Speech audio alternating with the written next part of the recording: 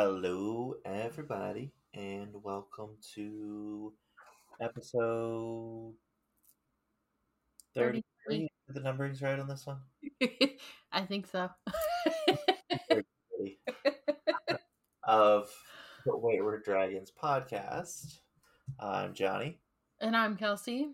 And welcome to the last episode in our spiritualist movement series that we've been doing. So, yes, so in this episode, we're going to be talking about the origin of some things, like the origin of the Ouija board, spirit writing, history of EVPs, kind of how that got started, and spirit photography. So, we're going to be talking about all those things. Yeah, and then the next episode we're going to be doing, we're going to be talking about books and all sorts of fun stuff like that for the next few episodes because we're nerds and like nerdy stuff like books. We do. Yes, we do. How have you been? Been good? Yeah, been good. Just, work, ready for the holiday season to start, ready to not be working for a few days extra, so I'm not dying from all that fun stuff. You? I feel that. So my second job, the season ended today, the day of recording. So I am off my other job for 6 weeks. So I have a lot of wedding stuff to do between now and then. Nice. So yeah, getting all the save the dates out. There's so many things I have to do in these 6 weeks. And celebrate so many Christmases. This is about to be insane.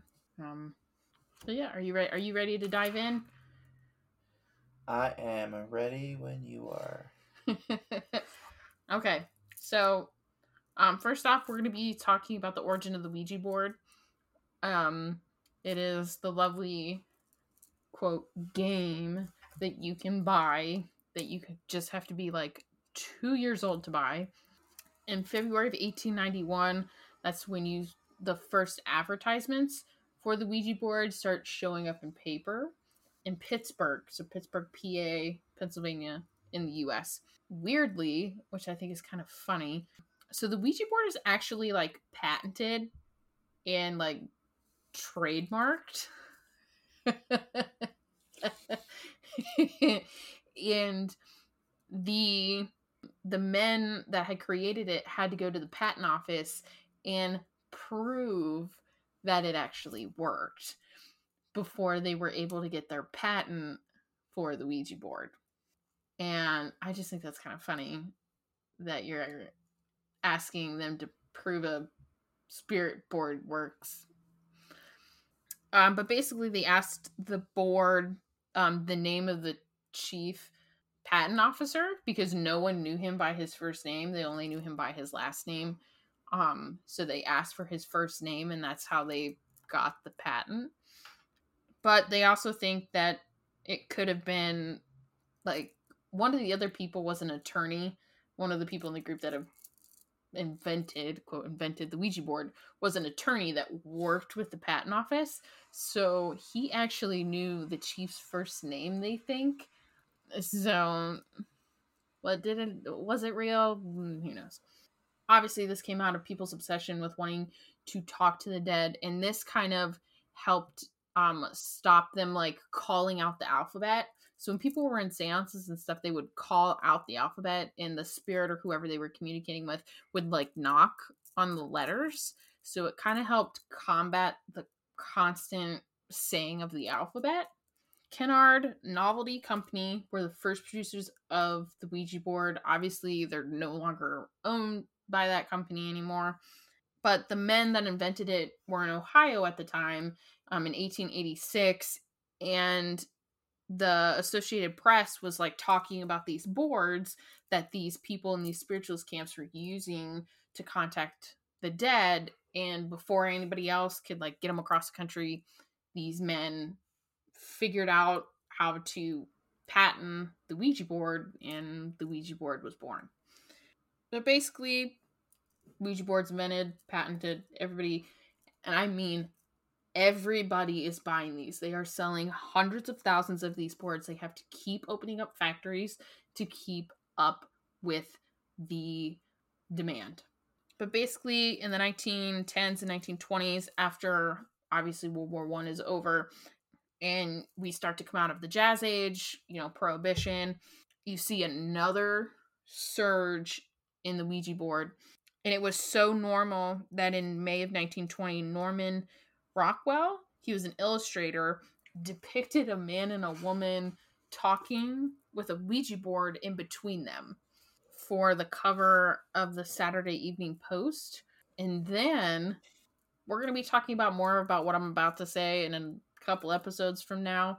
But in the year that The Exorcist, the original Exorcist, when that came in theaters, that's when you start to see the shift in how the Ouija board is viewed. So for a long time, it was seen as how to talk to spirits. And then when the Ouija board came out, you see that shift for now it's bad and we're opening doors and it's a portal and you're contacting demons in. Yeah, you're contacting demons with all that pea soup vomit. So so that's where you kind of start to see the shift. One person in this article basically related it to when Psycho came out, and all of a sudden you started getting scared to shower alone because of the scene in the original Psycho in the shower. So, well, that's why you're supposed to shower with a buddy. Yes, always. It also saves water. Not in our house. So yeah. So the Ouija board in The Exorcist, you see the shift of it being innocent to it being dangerous. And I mean, so you can think what you want. I personally don't like Ouija boards because I feel like they're a door. I personally feel like you are inviting things in when you start doing that in that way and not have the proper protections and stuff in place. There's a way to talk to the other side, but I don't know if you just can't do it all like willy-nilly. But they basically came up with this theory that the Ouija board only works because of the odometer effect. Ideometer effect. Basically, it's an unconscious thing that we do, and that's why the whole planchette thing, you kind of have to be a little leery of it because it's something that our unconscious brain does, is we just unconsciously move things around. Just it's where you kind of go on autopilot. Yeah, basically, because they were doing tests of like with a robot and stuff like that of like, is it us? Are we doing it? Or is it something like further in our brains that are doing it? But my thing is, if you're going to talk to the other side, kind of do it safely. Don't just go at it willy-nilly. Because, I mean, you can buy pendulums and stuff. I have one. It's actually in my car. But, I mean, there's safe ways to talk to the dead and, like, talk to your ancestors. I don't know if a Ouija board would be the right way for you. I think with everything, it partly depends on the person, their skill level. Yeah. But it also, in part, as with everything, I think education is extremely important. While you may be good at something, you should not just dive fully into it. You should educate yourself on all the different ways of doing the thing and different ways of protecting yourself before doing the thing. Yes. But contacting spirits and using some form of spirit board goes farther back than just the Ouija board. So basically started with the Chinese with automatic writing. So they would use sand, like the ash of incense. It eventually became like a planchette type thing, but it was like a weird like stick thing, like that they would hold up against them. It had like a long, it looked like a weird dick, not gonna lie. And because it like protruded from their hips in these photos I found. And it was like a 3-prong thing. That like 2 sat in the sand, so it was sturdy, and then the longer one is what you wrote with. Do you not write things with your penis, Kelsey? I don't have a penis. I mean, if I had one, I would probably, but I don't have one. So. Listen, show me a guy out there who has not tried to write his name in the snow where there was snow, and I'll show you a man who's a damn liar. Yes. Oh yeah. That's why I'm like, I'd try. I would try if I had a dick. Sure. But I don't have one. So basically, that's kind of where it started from. Psychography. Basically, they would channel the spirit or the god or entity or whoever that they're trying to talk to. They would be in the person that had this weird contraption, and that's who would do the writing. Obviously, that didn't stay with just them, so it migrated to the Greeks, the Romans, everybody. They eventually formed their own way of doing these things, and then during the spiritualist movement, it kind of gained new ground and just changed face.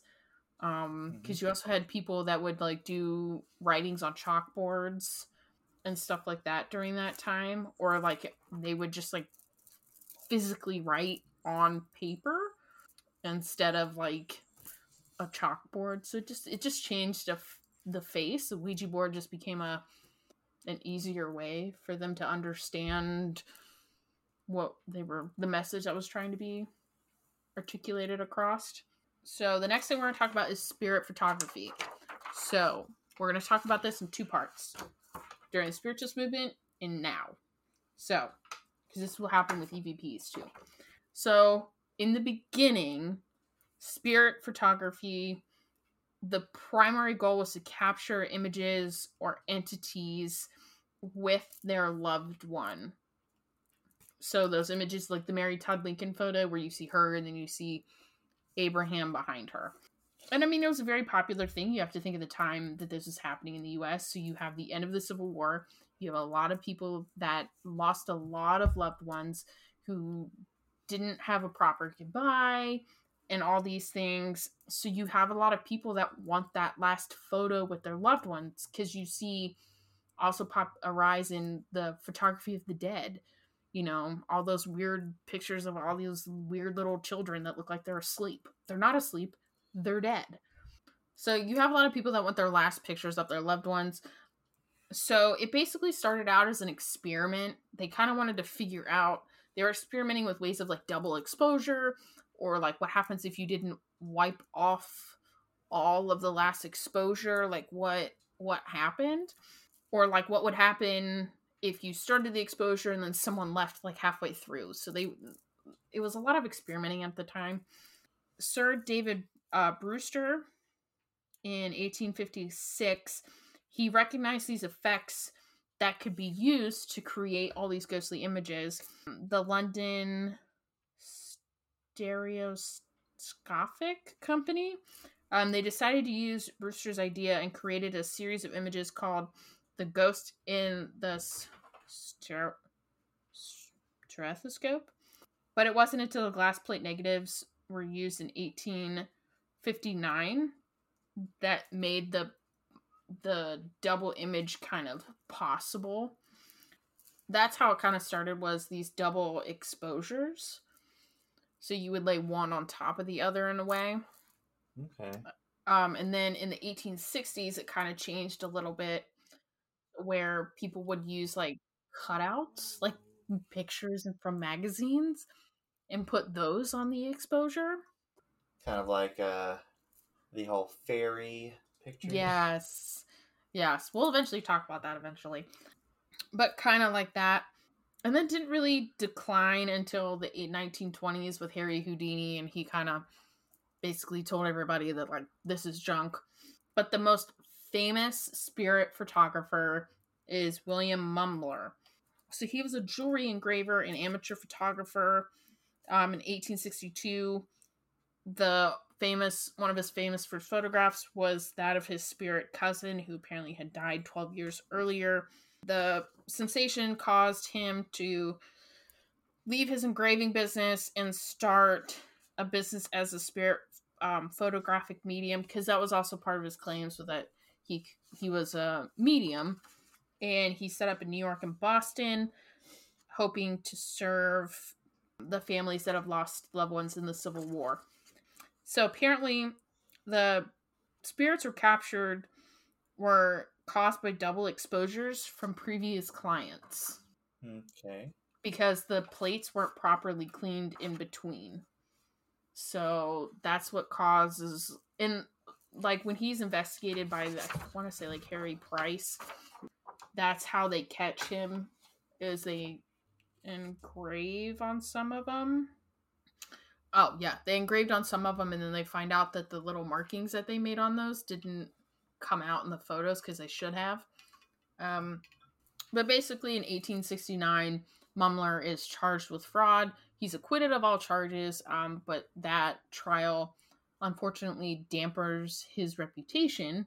But that does not stop Mary Todd Lincoln from seeking him out and getting the famous Mary Todd Lincoln photo.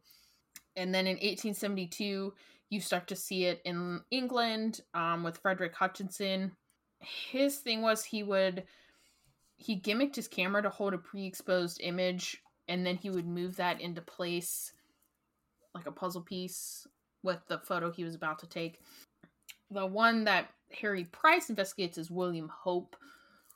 He's another one that they use the whole plate etchings on, and that's how they catch him, because the etching isn't in the photos either. And then with Mumler, a lot of the people that were like the ghost were people that were alive. Huh. So how can you be dead if I just saw you? Time travel. Yeah. The second part that we're going to talk about is how this is used now. So for a while, spirit photography was used as a way for people to see that their loved ones were still here. Now it's used as proof that spirits are here. So it's kind of morphed.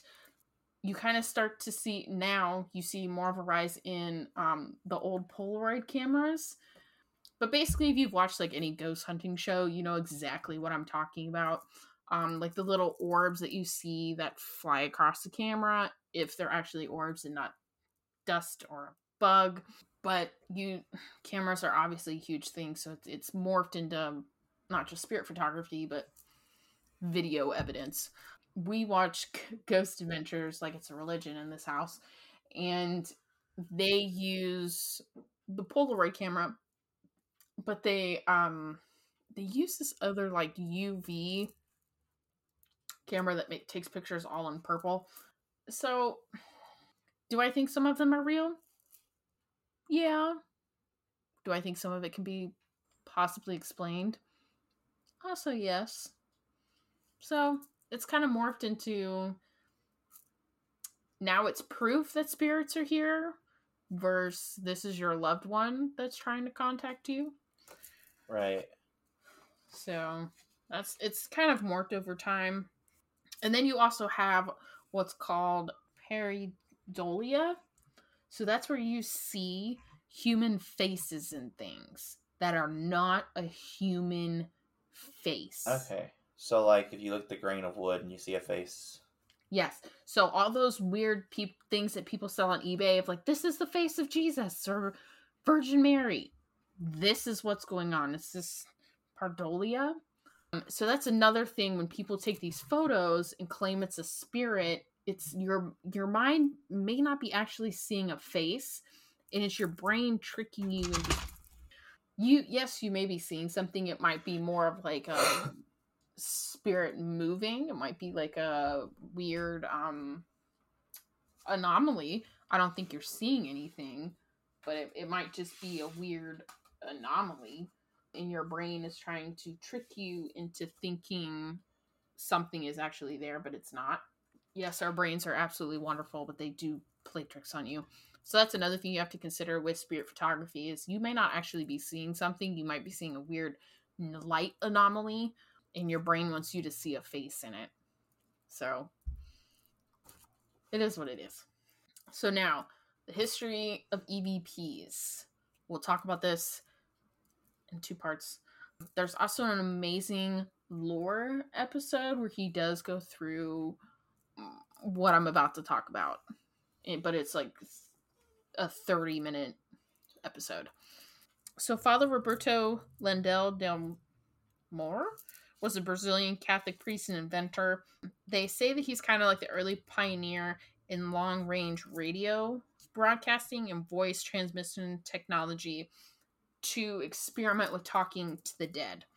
He kind of starts laying the groundwork for future EVP researchers.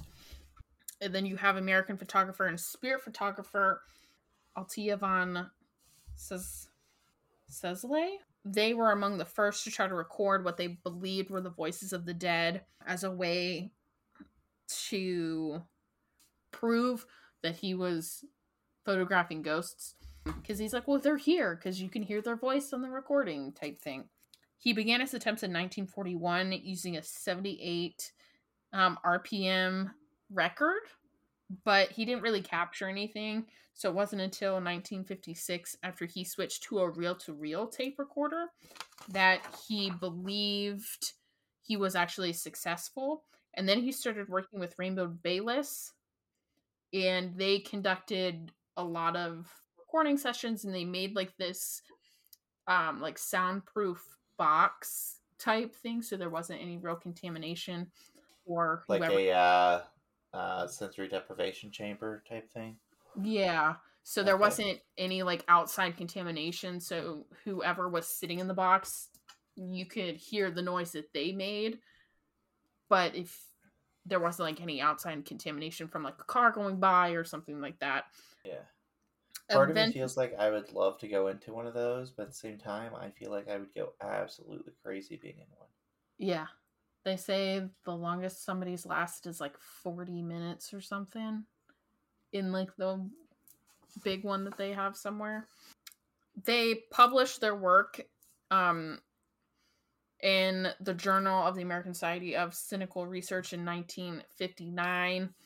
Bayless actually wrote a book that he co-authored in 79 called Phone Calls from the Dead that kind of just talks about their research. But who they say is the father of EVPs is a man called Frederick Jurgensen. So he was a painter. He's a Swedish painter and a huge film producer. He did a lot of documentaries. He's one of the reasons why Pompeii was kind of preserved, and kind of the church stepped in to help preserve that. Huh. But that's like the lore episode. This is who he's going to talk about, because he's kind of, in a lot of articles I read, it's like he's kind of the father of EVPs. So in 59, he set out to like a summer home to record bird songs. And he noticed when he played the tape back, he could hear a voice. And he heard his father's voice. And then on top of that, later on in the recording, he heard his deceased wife's voice. He kind of like holed himself up and just made nothing but recordings for years. He eventually teams up with a Latvian psychologist who taught in a university in Sweden, and they work in conjunction for a really long time. They make over 100,000 recordings of their attempts of talking to the dead, and they record a whole bunch of people speaking like all these different languages and all these different people they claimed, like past major celebrities and stuff like that were on the recordings. And they would invite people to listen to the recordings and kind of see what they heard, because that's one thing with EVPs is it sounds like gibberish. It sounds like gibberish, and it's hard to interpret. But he basically believed that the clarity of the voices heard in the recordings implied that they could not be readily explained by normal means. He thought that it was kind of some fault to the apparatus that he used. They don't really know. They both write different books. And the reason why Jurgensen eventually teamed up with this psychologist was Jurgensen wrote multiple books of his communications with the dead. And this the psychologist read one and thought his work was absolutely amazing and just like called him up and was like, yo, come to this lab and we're going to do it like scientifically. They collaborated for about 5 years. 1969, they parted ways. But basically, that's kind of where EVP started with your normal tape recorder. This is where we're about to get into modern times. So, like, if you watch shows like Ghost Adventures, Ghost Hunters, or anything, they have Ghost Adventures call it a spirit box. And basically, what happens is it goes through all of these radio channels and it creates this white noise for the spirit to come through in real time. Okay? When Ferguson and the psychologist split, this psychologist started to experiment with the radio waves. Or maybe it was Ferguson. Yes, it was Ferguson. I'm sorry, wrong person. Because the right frequency is 1485 like hertz. Like that's like the sweet spot frequency. And one of the reasons why Ferguson like started out recording the dead is he was getting thoughts that he thought was from an extraterrestrial being not on Earth that was telling him things about the satellites in space.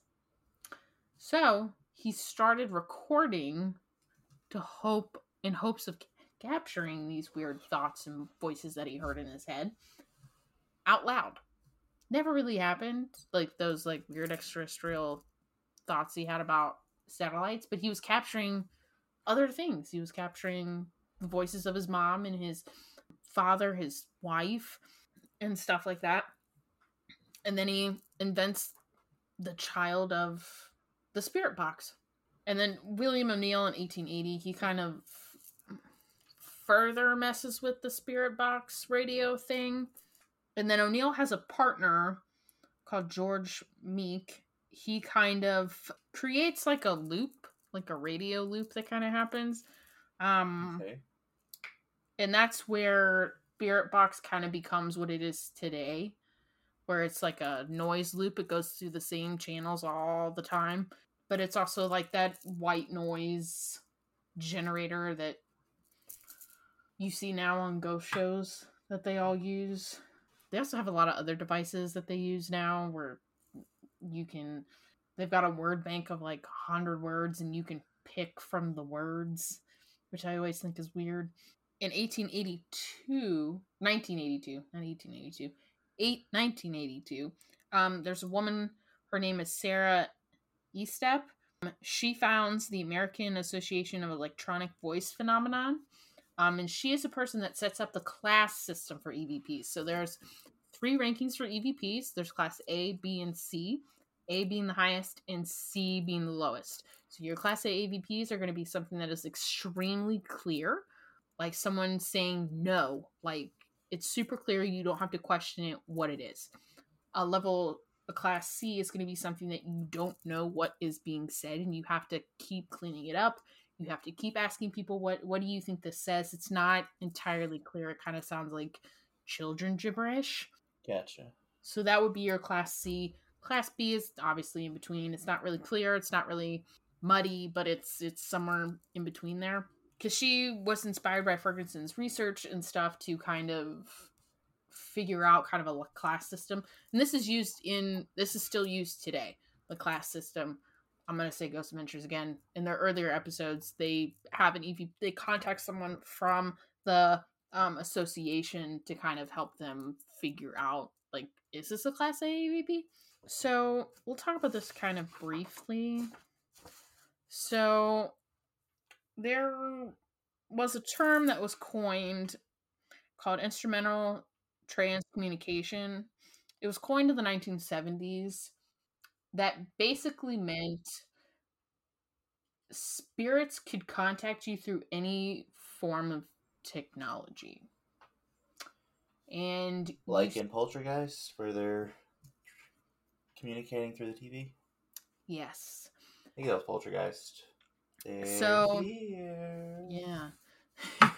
So, this term was kind of invented to include everything. So, not just, your normal voice recorders that were used for EVPs and then, the spirit boxes with the white noise, but you kind of see this more now with cell phones, random text messages, phone calls from your deceased loved one's number that was deactivated, random TV shows coming on that you and your loved one used to watch together. So all those other things that have come with technology, the lights going on and off, or like the fax printing something, you got fax something from your deceased loved one's old fax number that isn't working anymore. So it was coined to encompass all those things, because you do have that now. I've seen that in a lot of different like ghost shows that kind of retell somebody's story. You see that a lot of my grandmother's phone number. I know it's deactivated, but she's calling me, or like I'm getting text messages and I know I still have her phone like activated. Mm-hmm. Like the number is still mine, but the phone is shut off. No one had but I'm still getting messages and stuff like that. So you kind of see a lot of different things now that we have a little bit more technology. So it's not just EVPs now that you can have random phone calls, because I've heard of that, where they get a random phone call and it's like a really weird voice on the other end that they can't really, like the ones that say you have 7 days. No, it's like a weird creepy voice that you can't really make out, but it sounds like your loved one telling you like I love you or goodbye or something. So, but yeah, that's kind of the history of the Ouija board, how it started in Pittsburgh, Pennsylvania. But it was around before that. It just kind of changed face. So automatic writing kind of changed face, like everything does over time. It morphs into something else. So it changed from writing in sand to this Ouija alphabetic board. And then spirit photography, how that's kind of changed. So you have people trying to get you a picture of your loved one that you've lost, and now we use it as a way to prove that the paranormal is here in the form of orbs. And then you have EVPs. EVPs changed from simple recordings on an actual record player to something that we have that produces white noise and goes through all these AM, FM radio stations. And then there's even more devices beyond that is a word simulator, and there's a whole bunch of stuff now.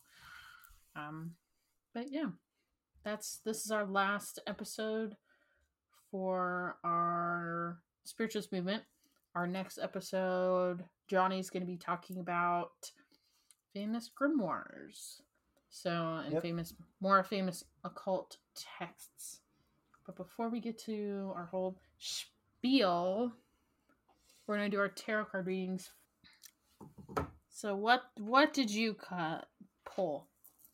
I have the Six of Discs, also known as the Six of Pentacles. Okay.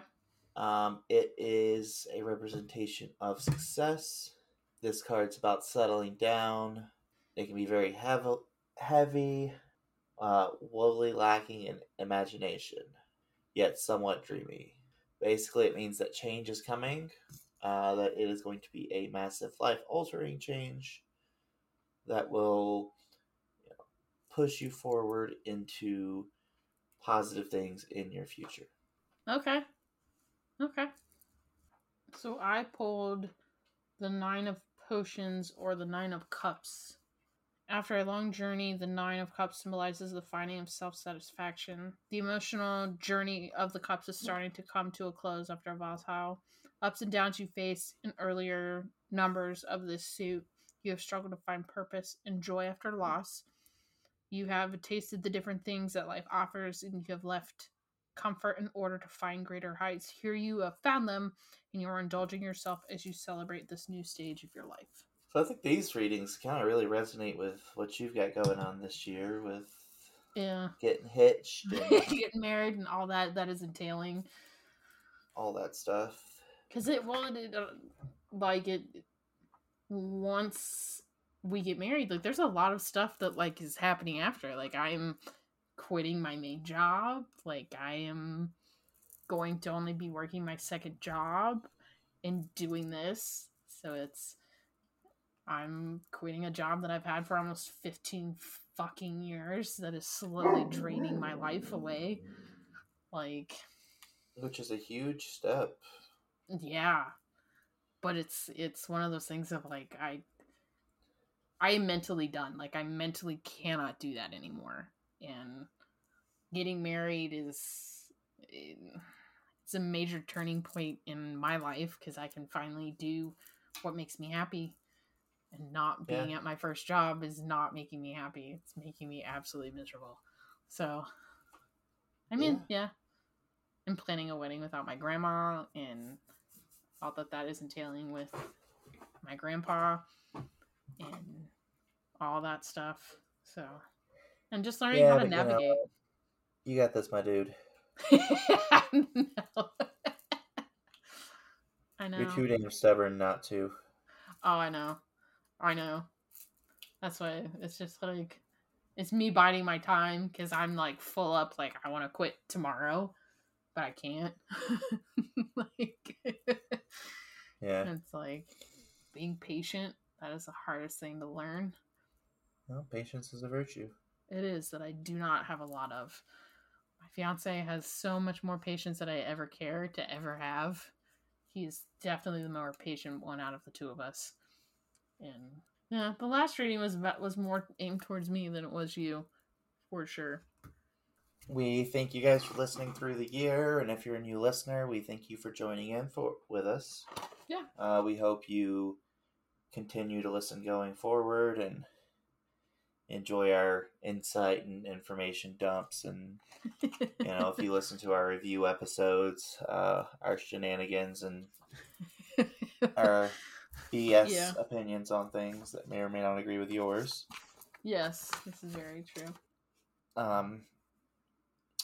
We want to remind everyone that, while you're going to be listening to this, the New Year's celebrations are winding down, but continue to stay safe. Yeah. And, stay safe. Make sure you're showing love to your loved ones and showing them appreciation where you can. And keeping the boundaries with toxic people. I'm always going to say it. Because the boundaries are the hardest part in a toxic relationship. And just because they're family does not mean they get a free pass. So. Well, and you're a kind and caring person. And I think that's why you end up having to deal with so many toxic people. Is just because, like I said, you're a kind and caring person. And they see that and latch onto it. Yep. And learning to say no is one of the hardest things you have to learn. Yep. Even if it is with a loved one. It's even harder with a loved one.